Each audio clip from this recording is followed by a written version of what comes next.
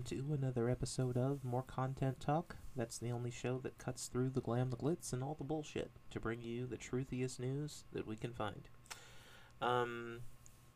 If you have ever spoken to anyone in this country, ever, about anything, it could have been about ponies, it could have been about rice-a-roni, it could have been about, I don't know, the little hairs on your chinny chin chin. It doesn't really matter. Because anything you talk about in America is political, because this is a democracy, for crying out loud. And so everything we talk about is political. But if you've ever made a political statement, you've automatically been accused of listening to dun dun dun sinister music, the mainstream media. That's right, the mainstream media. There's a very important term there, mainstream media. That means you are a member of the bad group. You've been manipulated, fooled, mesmerized, hypnotized, even. Do you know that on the right, they actually believe that hypnosis is real? Some of them, not all of them. But they believe that the flicker rate on the television and the computer screen and the phone hypnotizes you and keeps you glued to it. It's not the fact that you need the information on the phone, or the fact that you need the information on the computer, or the fact that maybe you're trying to see what the weather's like, the news on TV. No. It's much more complicated than that. It's the flicker rate on the TV, and your brain is too small not to be affected by that. That's what the right thinks. It's interesting. You hear so many people nowadays talk about the evil of mainstream media.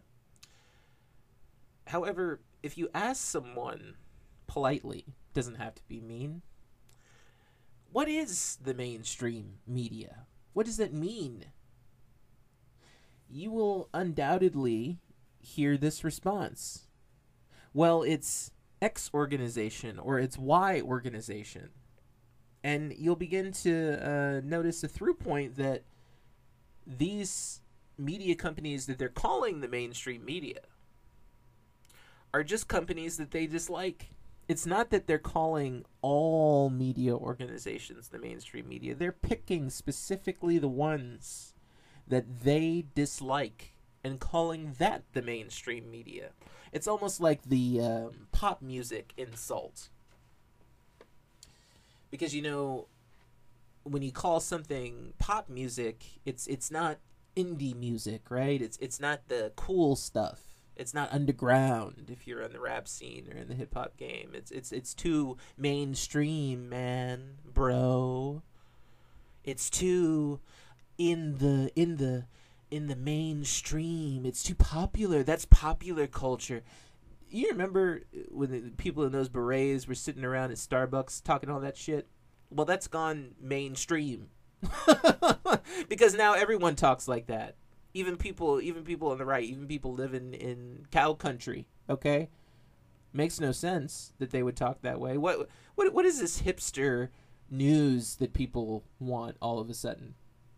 The news is the news. It doesn't really matter who's presenting it. You can go in and look at, you know, the sources behind the news, and you can see, you can follow the money, of course, and be skeptical. But this mainstream news insult has gone, guess what? Mainstream. In a twisted turn of events, the criticism that all of these people have thrown upon networks like CNN or news publications like the New York Times or whatever it may be, there are now more people than ever in America that distrust this thing that they've termed the mainstream media. That's right. Your distrust of mainstream media has now become popular. And you're not the indie hipster person you thought you were anymore. And if you don't believe me, here's an excerpt from an article from Forbes, which was published in February 2021, entitled "Fewer Americans Than Ever Before Trust the Mainstream Media." For the first time, Edelman's, and this is by Andy Meek, Edelman's annual trust barometer, which it shared with Axios, revealed that fewer than half of all Americans acknowledge any kind of trust in the mainstream media. 56% of Americans, for example, said they agreed with the following statement: journalists and reporters are purposely trying to mislead people by saying things they know are false or gross exaggerations. That is a shocking statement for 50%, over half of the country to agree with. Let me repeat that statement one more time so it really sinks in. Journalists and reporters are purposely trying to mislead people by saying things they know are false or gross exaggerations. So they're not even saying that these are just kind of goofy idiots, like I commonly will say. Is like, you know, a lot of reporters and journalists, for example, they don't know much, especially now. They're not in the know. They're not being invited to the Council on Foreign Relations. The guy on CNN is a nobody for the most part. I mean, unless it's like maybe a guy like Anderson Cooper. But I mean, for the most part, these people are not being invited to high-end level meetings. You saw that most of the quote-unquote mainstream media was completely locked out during the Trump administration, and you know for a fact that any other president who they ever speak out against does the exact same thing. So I don't really know what people, this fantasy that journalists and reporters are trying to mislead people. Corporations and the owners of those companies try to mislead people, but oftentimes the reporters know absolutely nothing. So this is a very odd claim that people are making here, and a very presumptuous claim that somehow these low-paid reporters who make maybe like $200 an article are in the Illuminati and trying to control your mind. I mean, this is weird stuff, but this is popular thought in America. Strange. Let's continue. The results go on to show that 59% of Americans said they agree with this statement, that most news organizations are more concerned with supporting an ideology or political position than with informing the public. 59% of Americans said they agreed with that. That most news organizations, not half, not some, not a particular subset of news corporations, like I will say on the show, but most news organizations are concerned with supporting an ideology or political position than informing the public. That is a huge distrust of the media, way bigger than I thought existed. And it also explains why people were so hesitant for so long to go get vaccinated.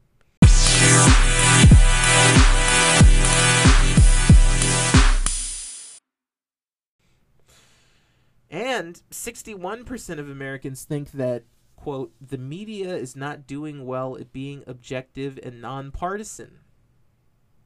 Now, I don't know how much more nonpartisan or bipartisan you can, or objective you can get with the media that's out now. There's no substance to anything they're saying. They're just repeating what you want to hear on television at this point.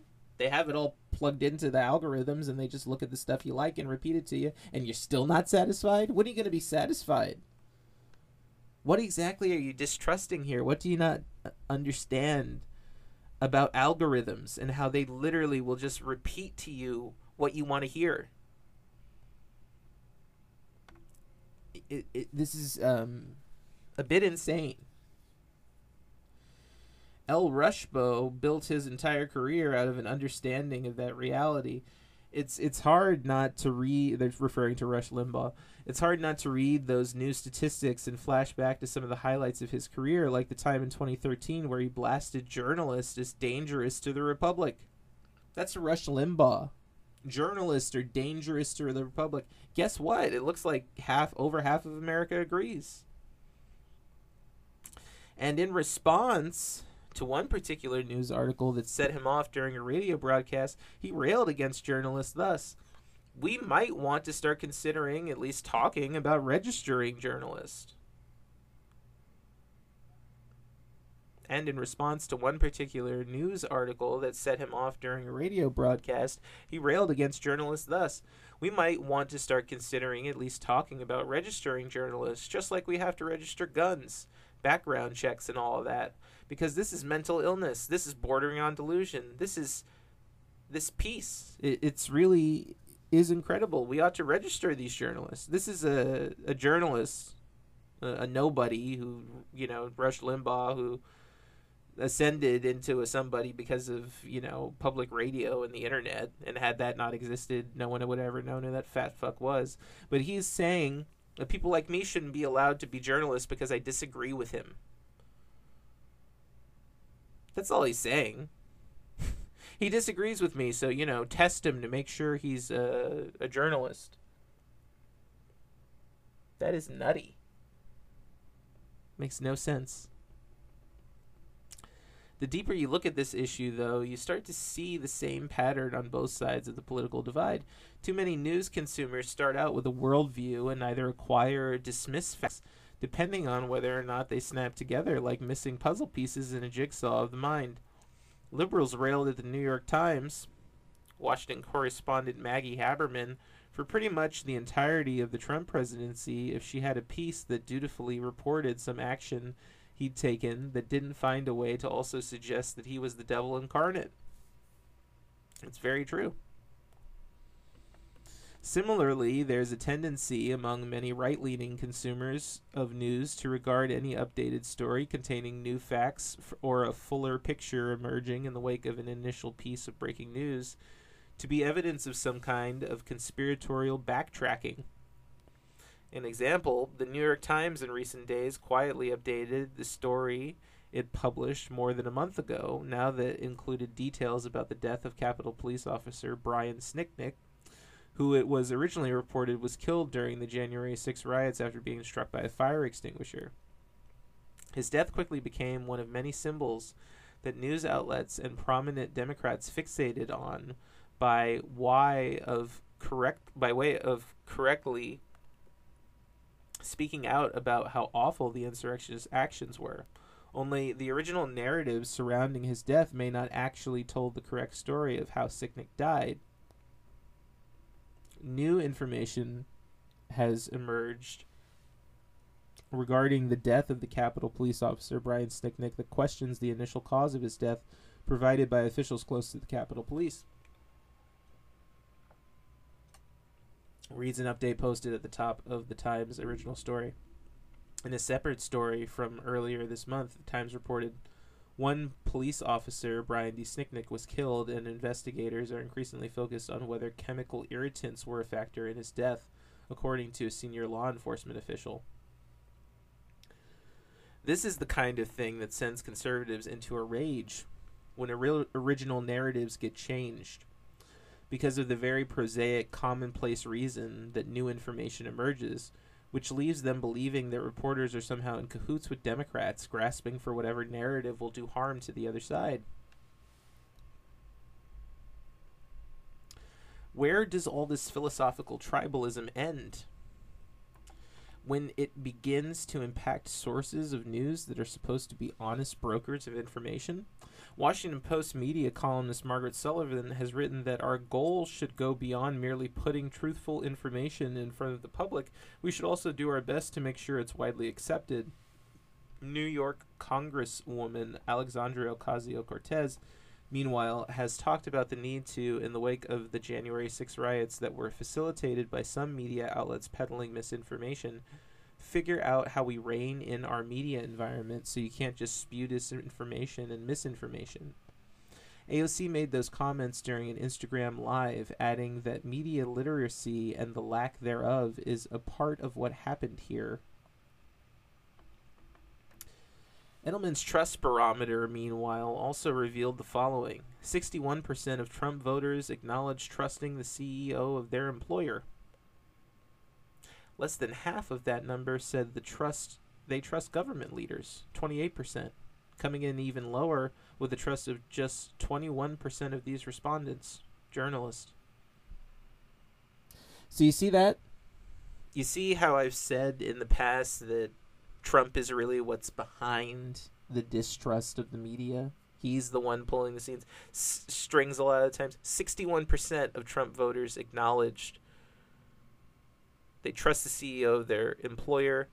Less than half said they trust government leaders, 28%, and with just 21% trusting journalists. So if you don't trust government leaders and you don't trust journalists, but you do trust your CEO, what party do you think you really represent? And why have you convinced yourself that that is somehow liberal or democratic or even moderate? You trust business more than you trust the government or journalism. Everyone, almost everyone in America does. 61%, 59 or whatever it was. 59%, excuse me. Of all Americans. And that 59% is in agreement with the 61% of Trump voters, preferring their CEO to journalists and to government leaders. Do you really want to be like a Trump voter? Or do you actually want to hear the facts? It's a very important question to ask yourself. All right, everyone. Thanks for tuning in to More Content Talk. We appreciate you listening. Hey, you can follow us at More Content Talk on YouTube, TikTok, as well as Instagram, and you can also follow us on Twitter at @more_content PLS. All right, everyone. Have a phenomenal downtime, chill time, lunchtime, whatever it may be. And remember, when life gets you down, you can always laugh at something else. Farewell, folks.